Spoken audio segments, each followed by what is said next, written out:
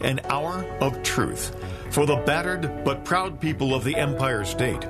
From the financial and entertainment epicenter of New York City to the sleeping and empty small cities and towns of upstate, which once bustled with manufacturing, mining, and farming.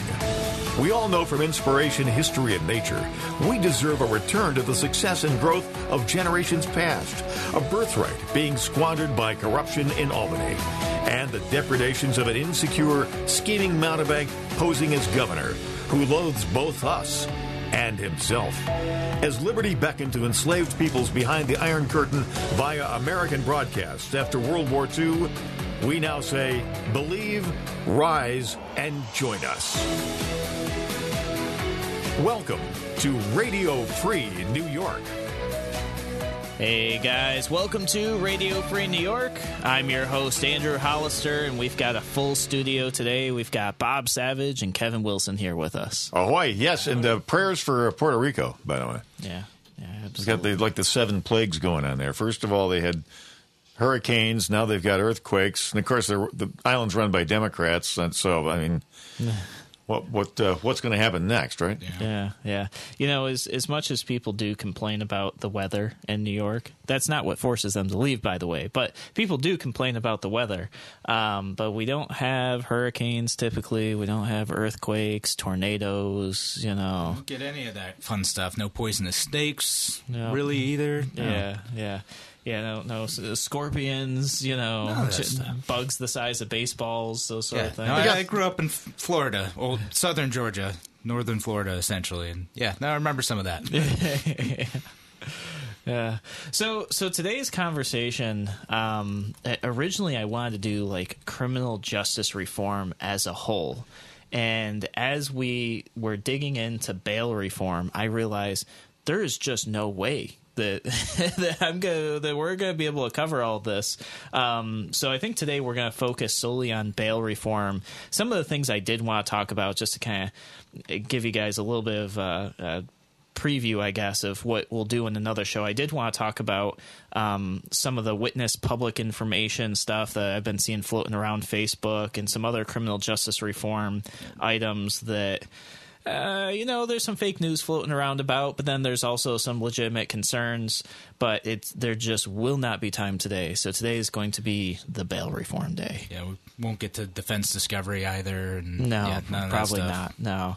But to kind of set the stage, one of the things I've realized is people don't really know what bail is. They don't know what it's meant for. They don't know the history of bail, where it came from, what its use is, all this stuff. So I wanted to start the show off with just that little bit of information, because I think that's already starting to cause confusion about how bail reform works, because people don't know its history. They don't know where it came from and what its original intent was.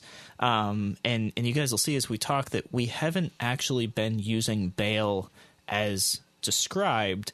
And the reason for that is we've got some broken pieces to our system, which I think we all know that the system's broken, but I think this is really shining a light on those issues.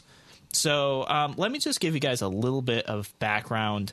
We have this whole idea of innocent until proven guilty. I prefer the term, though, innocent unless proven guilty. Because until proven guilty is kind of like the system is just going to beat you and pummel you until they can find a way. Until they get it. Yeah, until they get it. I heard Larry talking about that. Larry Sharp talking about the other day. I was like, actually, that's a way better framing for how the justice system is supposed to work. Exactly. So there right away, I talk about language on the show often and how we need to adjust our language and how we talk about things. And that is something I'm working on is switching that conversation to innocent unless proven guilty. So let's talk about bail. Just the basic definition of bail is I'm just going to read it to you guys. So bail is a set of pre-trial restrictions that are imposed on a suspect to ensure that they comply with the judicial process. Bail is the conditional release of a defendant with the promise to appear in court when required. So you guys may have noticed there's no like bail is cash, bail is property. No, bail is a set of restrictions, which could be many things. And one of the things that you guys hear me talk about often is the idea of if somebody is truly a flight risk, is cash the appropriate thing to use for bail? Can we not use ankle bracelets instead, which are already purchased and sitting and collecting dust, according to a lot of various like police officers and district attorneys I've spoken with? So bail is not necessarily cash or property. It's a set of restrictions. Yeah, and it's aimed to get people to show up in court, right? Or to comply with whatever the judicial process is. Because again, just because someone has had bail set on them doesn't necessarily mean that they are guilty of the crime that still hasn't been proven yet. Yeah, no, exactly. And you can actually do a search. I had it open. I don't have it open anymore. But there's a list of like forms of bail. And I was surprised. There's like 15 different types of like commonly used types of bail. You know, everything from cash to personal property to bond to, ankle bracelet monitoring, all the way through like pretrial release programs, So there are a lot of forms of bail. Now, the history of bail in the United States actually goes pre-independence, which, it's one of those things when you sit there and you go, yeah, who thought about bail? When did that come about? We got it from England, and the Virginia Constitution, for example, in 1776, before we even did the whole independence thing, it originally stated excessive bail ought not to be required.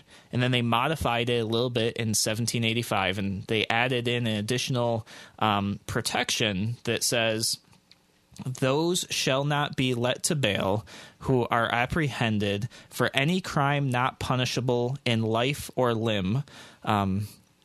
I'm assuming that's like capital crime. I'm not sure what the limb part means. I don't know. Was that like you steal something, we'll take your hand type thing? I'm not sure. Yeah. But if a crime be punishable by life or limb, or if it be manslaughter, and there be good cause to believe the party guilty thereof, he shall not be admitted to bail. So what this essentially says is, in Virginia, way back in the beginning, they were thinking, bail is just one of those things that you're really not supposed to be using for anything that's not a capital offense or a capital crime. Like you killed somebody, bail is not that big of a thing. Now, also keep in mind how many laws were there back then. Not quite as many. Not quite as many, right? So a lot less laws. The Pennsylvania Constitution also added in 1776, excessive bail shall not be exacted for bailable offenses, and all fines shall be moderate. So here we go. We've got a couple of the original state constitutions talking about bail, what it was meant to be. And then we've got this other thing called the federal constitution. And I know Bob's got pocket constitution over there. No, well, that's my Kevin's got one. That's my cue. There's Bob's cue. By the way, real quick, back to the not excessive bail. The rationale behind that was they did not want, the authorities back then did not want bail to become a form of punishment in and of itself. Yep. Prior to the adjudication of guilt. Yeah. No, absolutely. So we have this thing called the Eighth Amendment. And so all of you listening to the air right now, if you pull out your pocket constitution, Bob's got one, and I think the Eighth Amendment is about bail. You got it for us, Bob? Yes, I do. Excessive bail shall not be required, nor excessive fines imposed, nor cruel and unusual punishments inflicted. So it's kind of a 1-2 punch on that one. It goes in a couple different directions at once. But notice, the thing is what? It's like 19 words long. Yeah. That's the beauty of the simplicity of the Bill of Rights. Yeah, brief, to the point, the understandable by anyone. Yep. absolutely. So I wanted to set this stage for us, talking about the history of bail, what it's defined as, what the founding fathers intended for bail to be. Even before we signed the Declaration of Independence, they were talking about this, they were thinking about this, and then when we created our Constitution, they thought it important enough to actually include as an amendment of the Constitution. So, guys, we're going to take a brief break here on the show. When we come back, we're going to talk just a little bit more about the history, and then we're going to roll right into New York's current bail reforms. You're listening to Radio Free New York.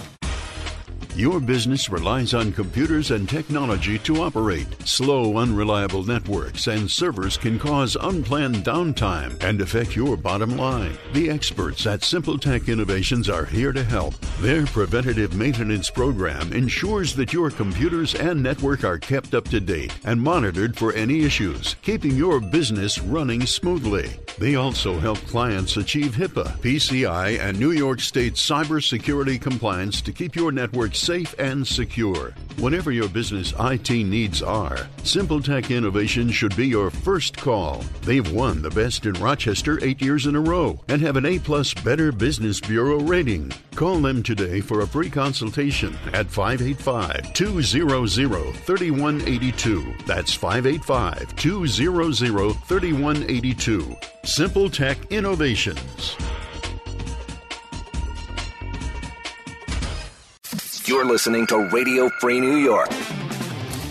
All right, welcome back to Radio Free New York. I'm your host, Andrew Hollister. We're talking about bail reform, specifically to New York State.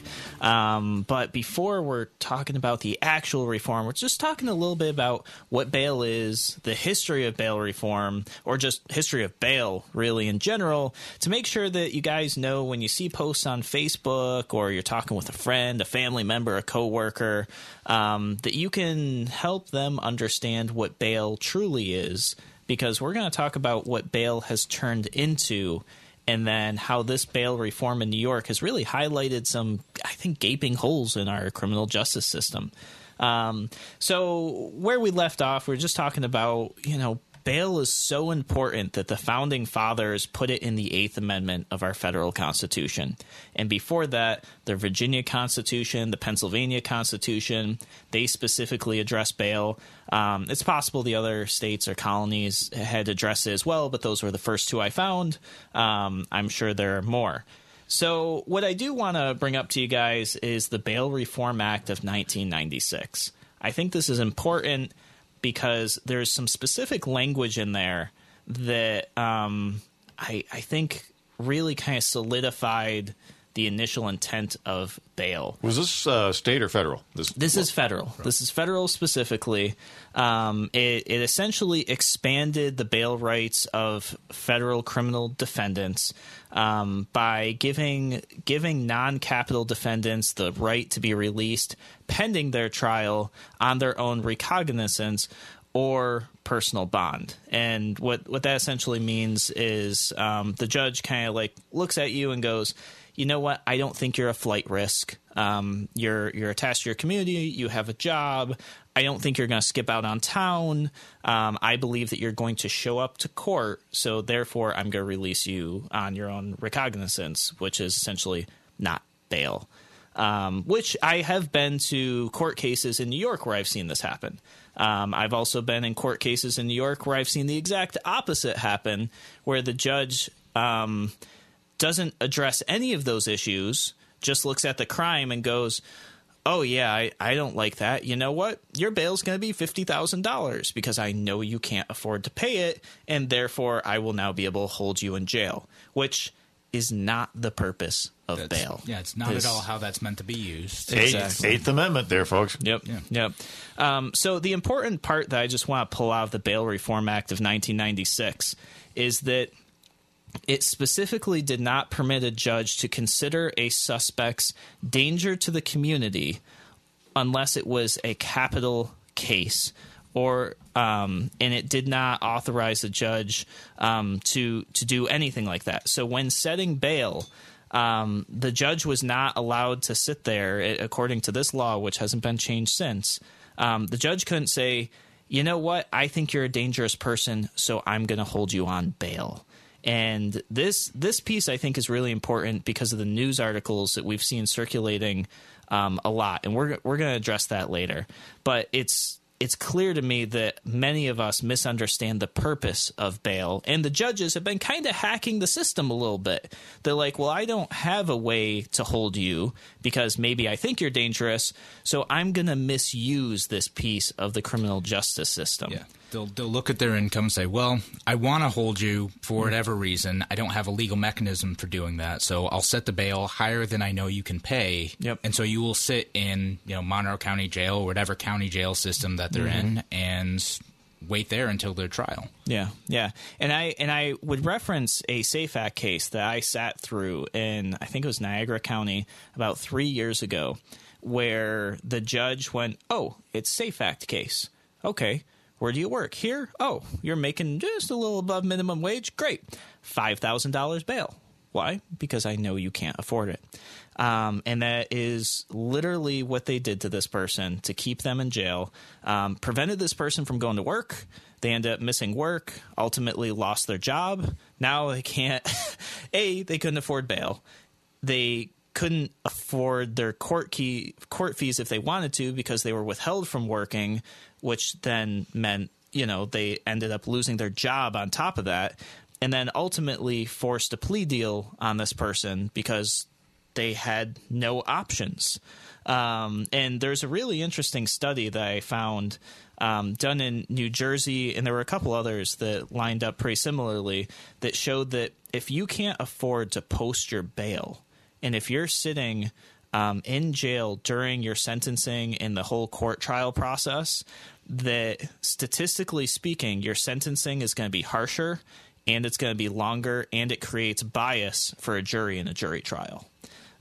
So these are things that anybody, I don't care if you're a conservative, a progressive, you sit on the left or the right, you should be very concerned about this. If you live in New York State and you know how blue the state is, and you know that you have Second Amendment rights that are being trampled on, and you think that maybe someday the SAFE Act is going to be used against you, or maybe red flag laws, and somehow you might end up in a position where you're in front of a judge and, they would be considering bail, you should be sitting there thinking, oh yeah, this is a problem. Like, bail's been used in ways that it shouldn't have been.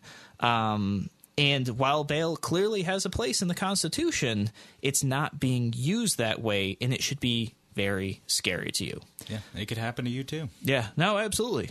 It definitely could, because at any moment, if a judge says, oh, you had an AR-15, you know what I don't like? I don't like AR-15s. How much do you make again? Great. Let me just double that for bail. That to me is an abuse. That's an abuse and an unconstitutional act. So I'm going to turn it over to Kevin, though, because Kevin's got a bunch of information about what's actually happening in New York, because we have some bail reform going on, and some of it is scaring a lot of people, but I think some of it is misinformation, misunderstanding bail, which hopefully we've cleared up now. And the rest of it, I think, is showing us kind of like an issue with our system. So I'll let you take it away. So we're only going to the criminal justice reform bill that ended up going into effect at the beginning of this year is much broader, as we've kind of indicated. Yep. And so we're just going to talk about the bail reform aspect of it for now. We will eventually, I think, get to the other parts of it. Yeah. But just getting into the bail reform part, because I think this is where people misunderstand the most how this is supposed to work. But what the bail reform did was it eliminated cash bail for most misdemeanor offenses. And the exceptions are sex offense misdemeanors and criminal contempt charges for an order of protection violation in a domestic violence case. So with the exception of those two, most misdemeanor ones are out, and a lot of nonviolent felonies are out as well.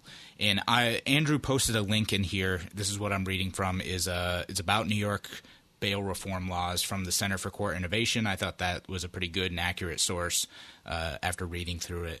But money bail and pretrial detention are eliminated for most nonviolent felonies, with a few exceptions, and that's witness intimidation, tampering, conspiracy to commit murder, felony criminal contempt charges involving domestic violence, and a limited number of offenses against children, sex offenses, and terrorism-related charges.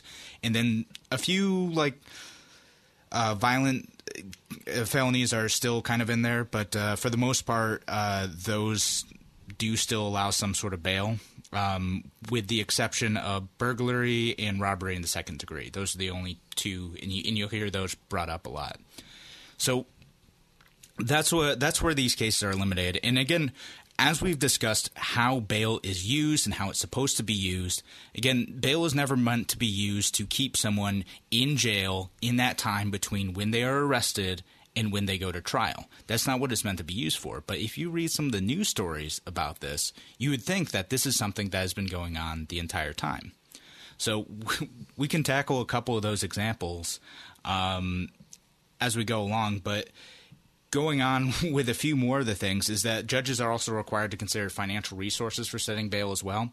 And this is something – this actually does relate to Talk of the Town Tuesday. I know we have a theme for Tuesdays. Yeah, yep. I do want to point out that this is happening in your town. This is happening in your town because a lot of times it's your local town judges who are setting these things. Like when someone gets arrested for petty larceny or for burglary, a lot of times they're not seeing a county court judge or a Supreme Court judge. They're seeing their town court judge.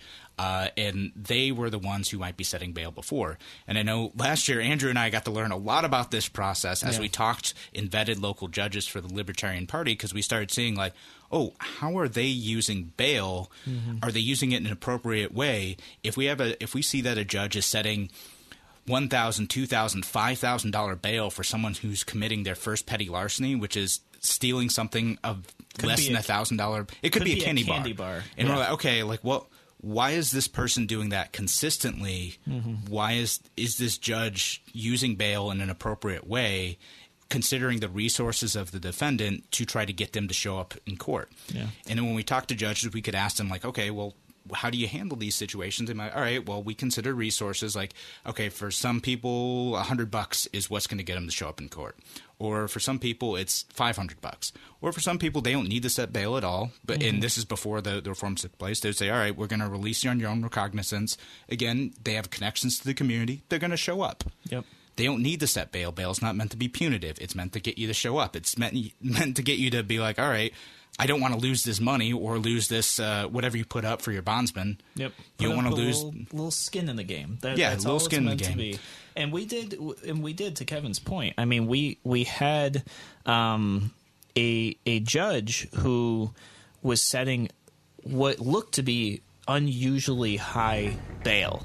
Yeah. That seemed like maybe it was punitive, and so we asked a few other judges, and we found out there's kind of really no rubric or standard for it, but they did believe that it was extremely high and punitive. Yeah, and so that's not how our criminal justice system is supposed to work. That's not how our Constitution outlines our rights as individuals in that system. Yeah. All right, guys, you are listening to Radio Free New York. We're going to take a brief break here, and when we come back, we're going to talk a little bit more about bail reform in New York State.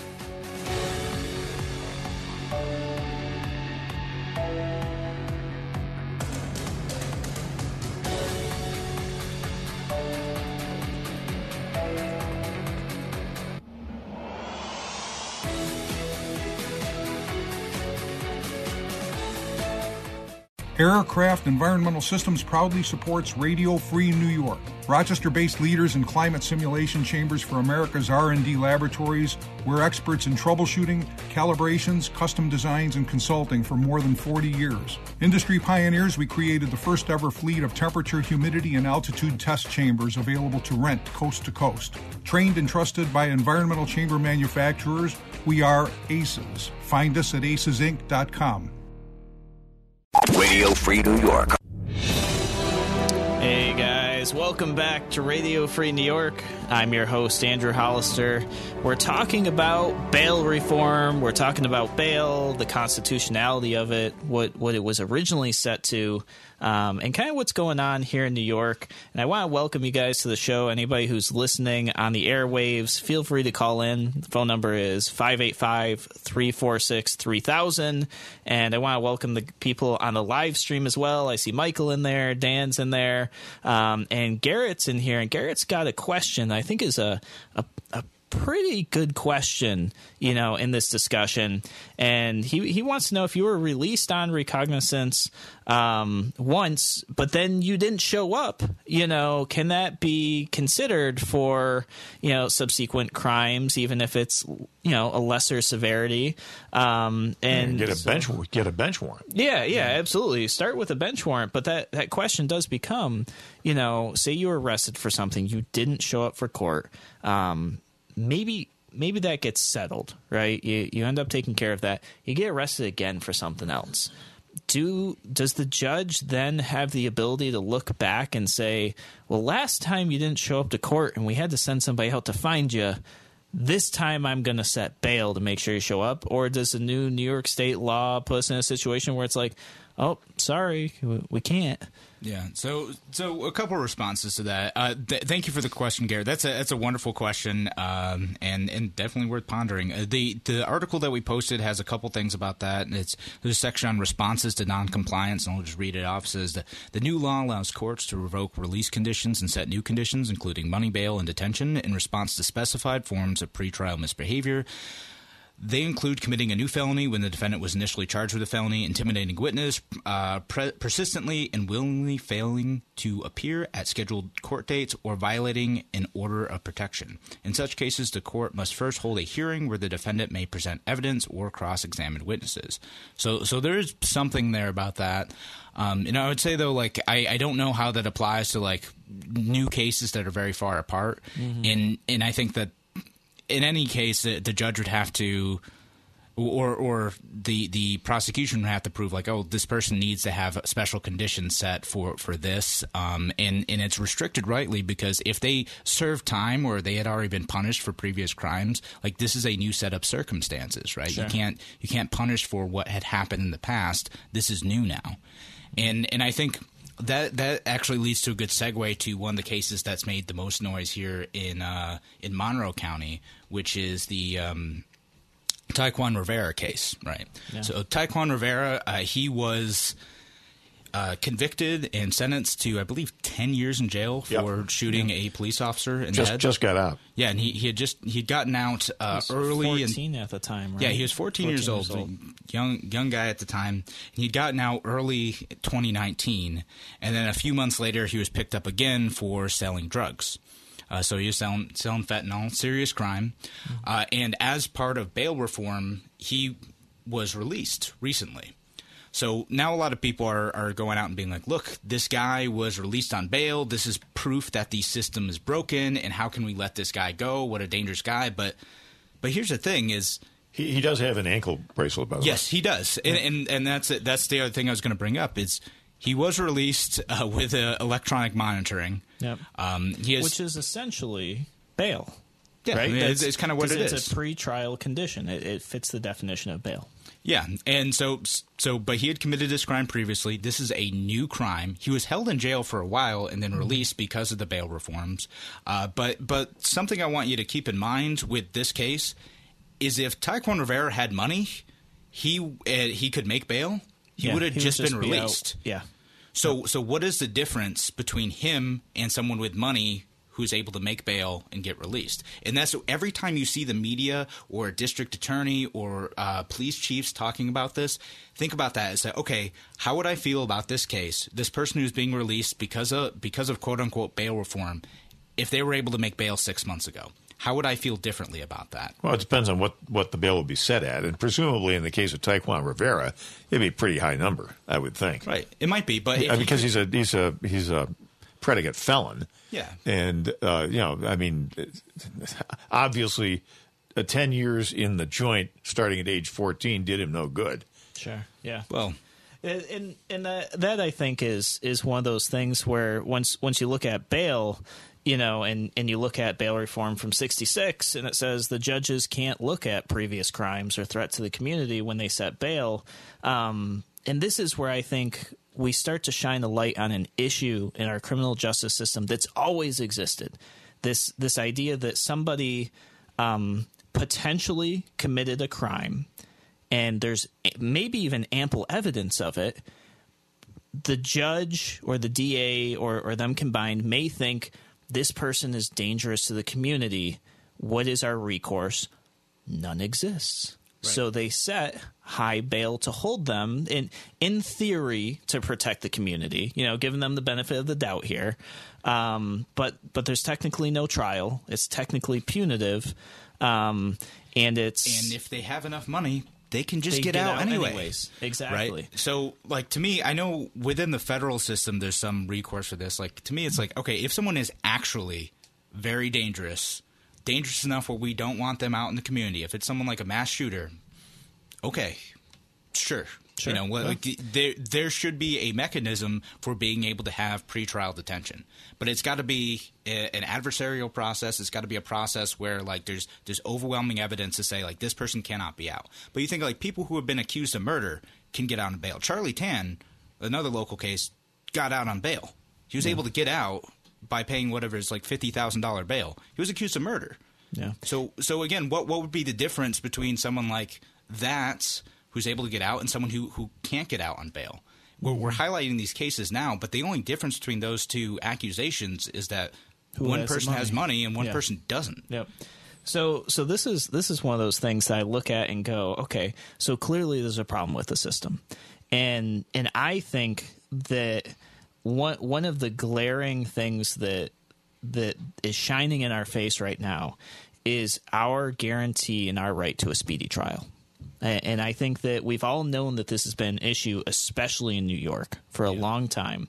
And if we had speedy trials, bail, and especially for dangerous people, it would become obsolete. If you had an arraignment and a trial within a week, man, what was the point of unfortunately, with the crime levels that we have and the clogging of the courts, that's just impossible. It just can't happen. Yeah, and there's got to be a way to do it quick. Okay, so another case that people brought up to me was the case of a bank robber in Colony, right? This guy, he allegedly robbed a bank, but by allegedly, I mean he's on camera clearly doing it. But he was also released on bail, right? And people are like, well, do you want this guy out in the community for 6, 8, 12 months before trial? I'm like, well, no, you should probably just have a quicker trial. That would be better. But again, he was released on bail. Or not. If he had committed this crime a year ago, he would have probably been released on bail anyway. He would have been out on community until his trial. Now, do you think he would have used the money he took from the bank to post bail? That's a great question. Did they get the money? Can you do that? I don't know, but once again, highlighting issues with our criminal justice system that have always been here that we're seeing now as a result of this, and that Bob hit the nail right on the head, which is how clogged up our criminal justice system is. And part of that is, I don't know if you guys remember the beginning of the show when I talked about the Virginia Constitution, I said, how many laws did they have back then? A lot less. Well, right? English jurisprudence, you have to understand that until the turn of the last century, when we went from the 1800s to the 1900s, in England, criminal defendants were not allowed to take the stand in their own defense because of fear that they would perjure their mortal souls by lying on the stand to escape conviction. This is the world. This is our jurisprudential model that our system has descended from. And you also have to bear in mind that until about the Civil War, somewhere around that in England, the seat of our jurisprudence, once again, most petty crimes were punishable by death. Yeah. And, you would go from being charged, arraigned, tried to dead in 2 weeks. Yeah. Is that the model we want? Yeah. As nice as a quicker system is, I'm not sure that that's better. Hey, listen, justice delayed is justice denied, right? Yeah. You're dead. Things to consider, right, is we've had all these capital convictions over the last 60, 70 years that now with DNA evidence, have been overturned over time. So I don't. It's tough because in some of these very serious cases, we know that. Because of the speed trial, the incentive for everyone to want to get the bad guy and put him away we sometimes have unjust outcomes. Yeah. So how do we fix both, right? So how do we fix like getting speedier trials for these smaller crimes while also making sure that the defendant gets the due process necessary to determine guilt or innocence beyond a shadow of doubt? A trial in every convenience store. There you go. All right. That's where the judge with the little apron on. Yep. All right, guys, you're listening to Radio Free New York. We'll be back in a moment.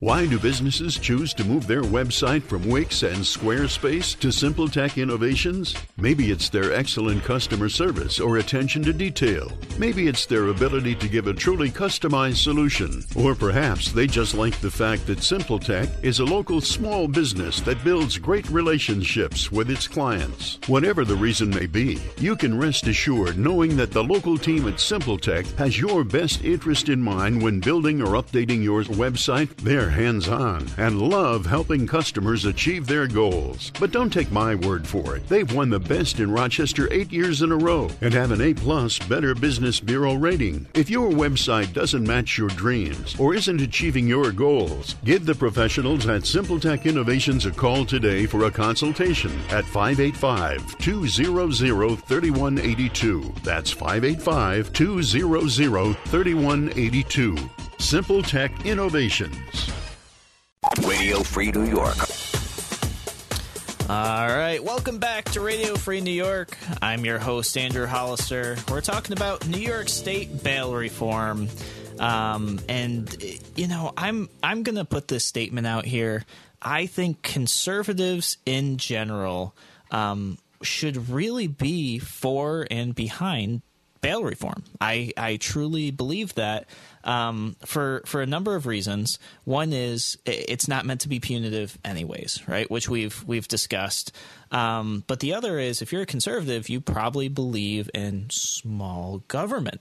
And the way bail has been used over decades, in New York State especially, has really made government bigger because it's been used in a punitive way to hold people in court, kind of a little life hack the judges have been using essentially, which has really clogged up the system in a number of ways. But one, filling up the jails with a bunch of people. Which is expensive, too. Very Not for nothing, expensive. but it's a lot of money. Do conservatives still care about that? I don't know. I hope so. I hope you so. know, There's I know a few I of do. you out there. I know you. Yeah. I know you're out there. And here's the other thing, and Garrett actually commented in about this, so it's a good lead up to it. He said it's not the crime level so much as the drug war clogging up the system. The war on drugs is the heart of this issue. And I would go further than that. I would say it's not just the war on drugs. It's all these little goofy laws that we have where New York State especially wants to control every single aspect of your life. And we have all these laws that make government bigger, and somehow, or one way or another, bail gets imposed on people over goofy little laws that just shouldn't exist. So if you're a conservative and you think maybe someday the SAFE Act might get used against you, or some other ridiculous New York State law or regulation, you should be looking at bail reform and being like, yeah, you know what? I want bail to be used only the way the Constitution ever intended it. And man, I really don't want it used on me at all. You know, so I think don't listen to the media. They're really spinning this, at least this specific section.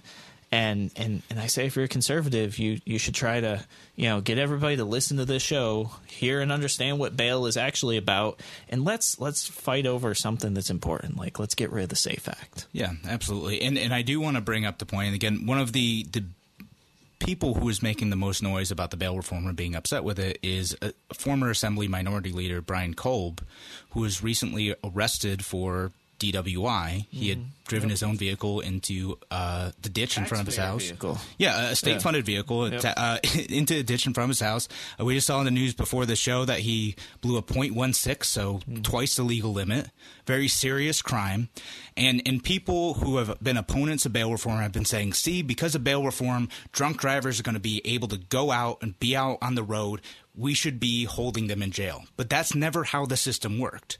And that's not how it works now, thank goodness. And for Brian Kolb, could you imagine, like, no one's asking him to be held in jail until his trial because he blew twice the legal limit, because that's not how our system works. Yeah. And allegedly did that, right? And I'll put that out there because he hasn't been found guilty. Yep.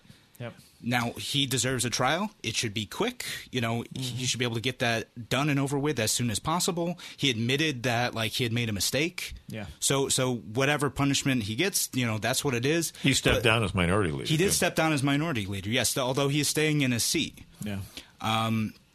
But again, I don't see anyone making the argument, see, drunk drivers like him shouldn't be let out. This is the consequence of bail reform, because it's happened to him now too. Yeah. He made a mistake, and I don't want him in jail. I don't really think that that's an appropriate response to that, because if he were someone who didn't have the money for it, and this were under the old system, and a high bail was set for this guy, he'd be sitting in jail for months until his trial. Yeah. And that's not how the justice – it's expensive. It's unjust. It ain't right. Yeah. Yeah, I want to say the last time I saw the numbers, which is probably about a year old now, so the numbers have changed, and more than likely in New York have gone up. But it cost us about $200 a day to keep somebody incarcerated. Wow, that sounds low. Yeah, so and that's what I'm saying. It's probably more than that. Yeah. So just think about that. How much was that? $200 a day? $200 a day. So, I mean... So, in what, there are 250 inmates released from, like, the Monroe County Jail alone because of bail reform? So that's $50,000 a day that we're saving? Yeah. Yeah. I mean, so once again, bail reform, if you're a conservative, like, this should interest you. You shouldn't be worried about people getting out without bail because they were getting out with bail. That's the thing. Before. Yeah, and if they weren't going to show up, I'll just be honest with you. And I know this because of following some of these trials, right? When the judge sets a bail amount, you can go to a bail bondsman and they'll post bail for you, and you're only in at 10%. Yeah. So if you were going to skip town and you weren't going to show up to trial, you'd still be able to do that. And then guess what? Now more resources are being used to hunt you down, try to get you, all of that. And I'm not saying that's the right thing by any means. I'm not saying people should skip out and abuse the system. Like that's not what I'm saying. What I'm saying is the system can be abused. The system's being abused by not just bad people, but also by the people running our criminal justice system, just on different fronts.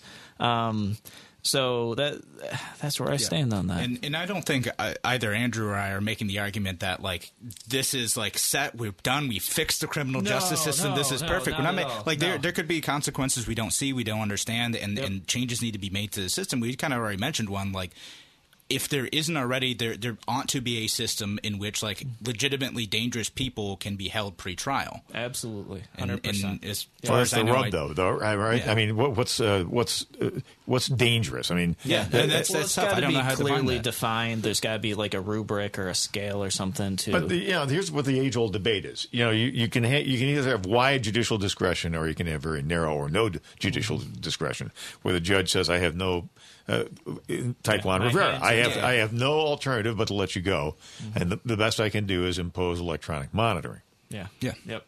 Is that the solution? Is that going to work? I don't know. I personally come down in most cases on the side of wider judicial discretion because the judges are familiar with each individual case. Yep. And I think you keep the justice.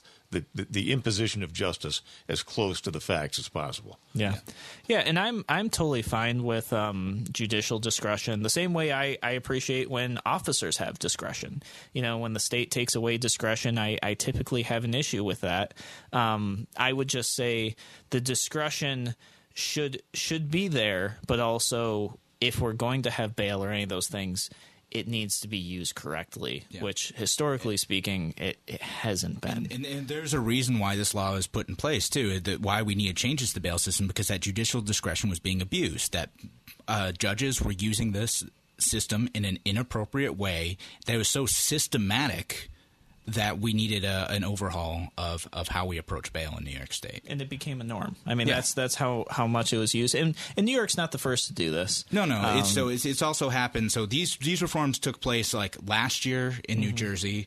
They took place in previous years in Texas and North Carolina. So this isn't a new system. New York is actually surprisingly behind in terms of criminal justice reform, which is interesting on a state that prides itself on being so progressive in so many ways, or whatever. But I don't see this as a progressive issue. I don't either. I actually see this as an issue that conservatives should have been pushing for a long time. Libertarians, I think, have been pushing for a long time. Fighting for individual rights have taken notice of this system and how it empowers the government more and takes away rights from individuals.